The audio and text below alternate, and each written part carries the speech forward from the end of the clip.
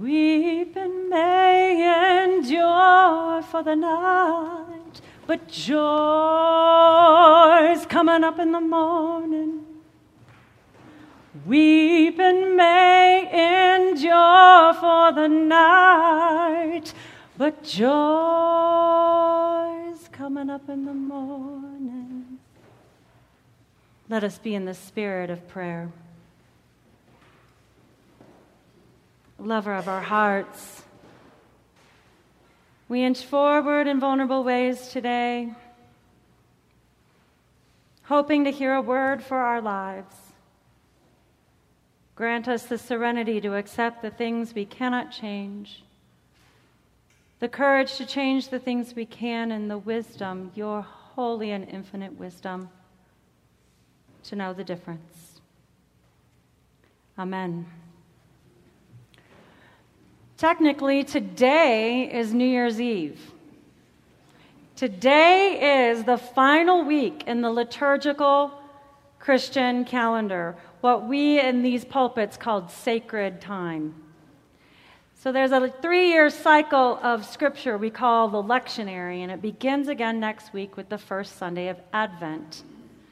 So today, Christians all around the world celebrate the mighty reign of Christ before starting all over on that humble journey to Bethlehem. It is challenging to understand and interpret what the reign of Christ means for 21st century Christians. Without the context of an American monarchy, kings reigning over the earth seems irrelevant. And there are some of us in the pews, and maybe even one in this pulpit, who are uncomfortable with all that masculine language. All the talk of kings and triumphalism and Christendom, all of that stuff of oppressive history.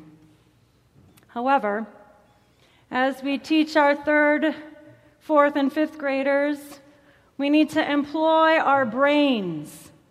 And part of our brain is imagination. Divine imagination. We need to have curiosity when reading our sacred text. And we need to know that Christ's reign is both metaphor and irony. On Reign of Christ Sunday, we remember that the kingdom of God, or the reign of God to which Jesus pointed constantly, is a different kind of kingdom. And it is not trapped in time, but it is fully accessible to us today, as much as it was 2,000 years ago. Christ's reign is unexpected. Christ's reign signals to us that God is the one in charge, but it is an upside-down kind of being in charge. The church year appropriately ends with one more reminder that what reigns is not any political power or the almighty dollar. We are reminded that it is love. Love reigns. Love wins today. This day points to the one who consistently holds us.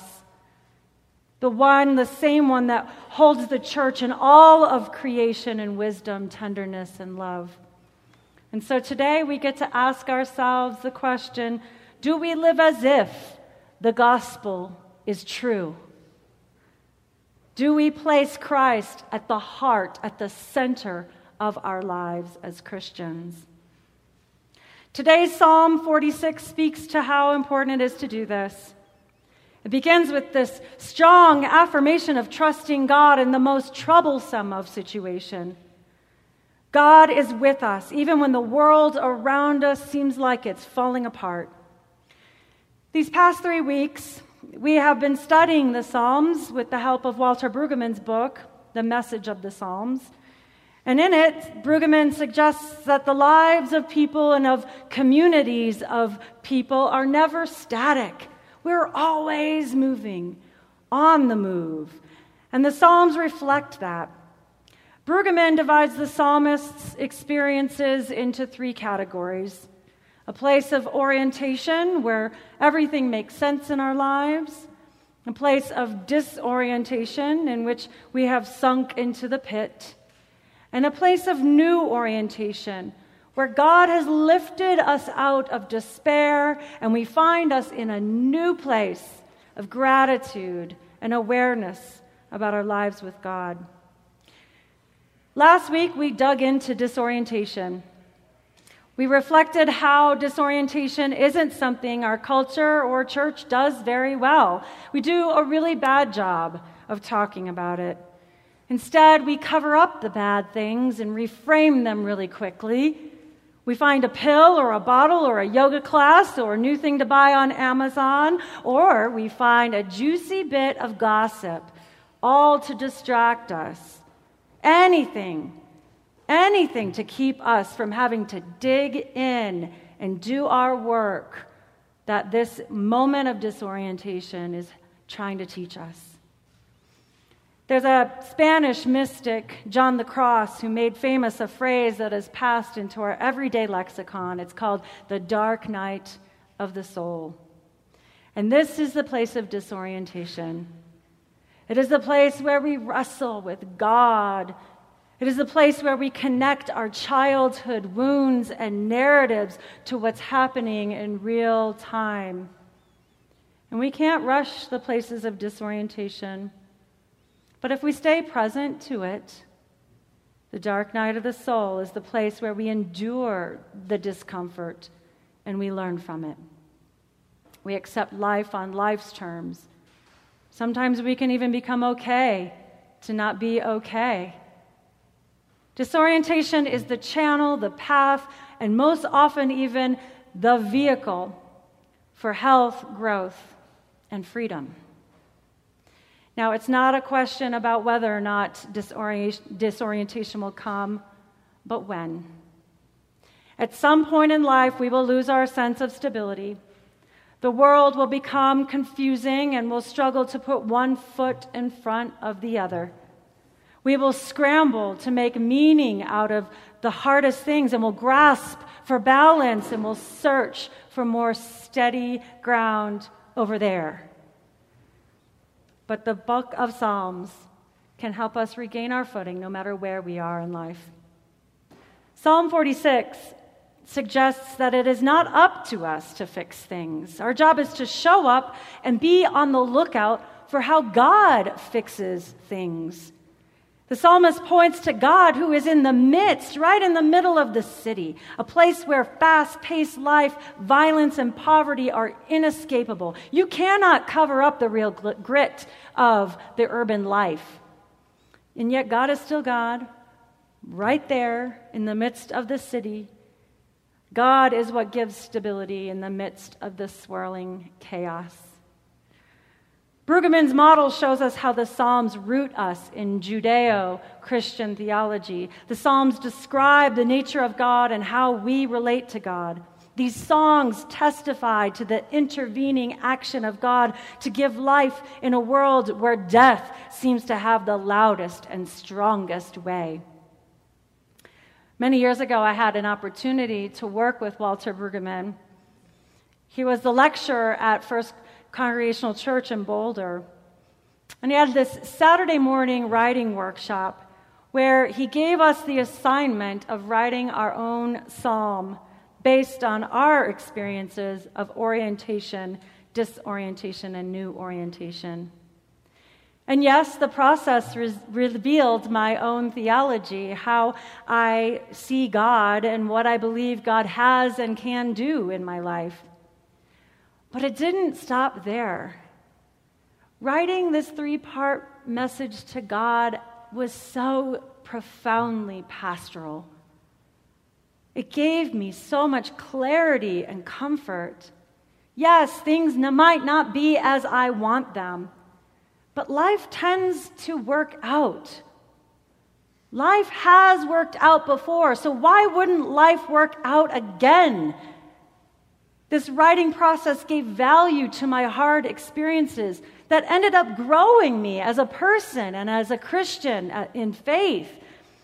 It reminded me that God sees our mistakes and flaws not as things to cover up and be ashamed of, but as opportunities and openings for grace and moments of deeply felt gratitude. The workshop participants we're invited to share our new orientations aloud. And we heard some pretty unusual things to be grateful for. For chemotherapy and cancer remission. For newfound love after a painful divorce. For times of confusion that forced the psalmist to trust God more. Gratitude for unexpected moments of joy when a bereaved couple never thought they would ever smile again. Gratitude for being able to choose what to wear in the morning after spending 3 years in prison. Gratitude for open and affirming churches, for sobriety one day at a time, for the ability to choose to terminate a pregnancy. Gratitude for being able to speak and walk after recovering from a stroke. For job terminations, for family reunions, for therapists and Lexapro, for reconciliation and forgiveness, and so much more.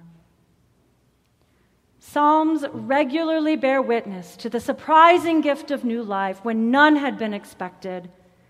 And new orientation is not the old, stable orientation that we were once familiar with. There's no going back. We can never go home again. Rather, grace. Grace is what opens our eyes and gives us new consciousness. And when we see it in our midst, we can't help but to feel real gratitude, a recognition of the goodness of life that comes out of this deeper place. This kind of grace cannot be figured out or manipulated or explained or put into our day planners. 46th Psalm reminds us to be still. Be still and know that God is God. Being present and still is a really good message for American Christians like us. We like to fix and cure and figure out problems. But Psalm 46 reminds us we don't have to force solutions. We don't have to force solutions that often rob us of the gift of new orientation. In the stillness, we have this amazing opportunity to get lost in wonder, love, and praise, as the old Wesleyan hymn goes. On this Reign of Christ Sunday, of all days, Christians are given the confidence that God does indeed answer and resolve any disorientation that we are going through. We boldly dare to put God in the center of our lives, and we remember to be still with that, to be still and know.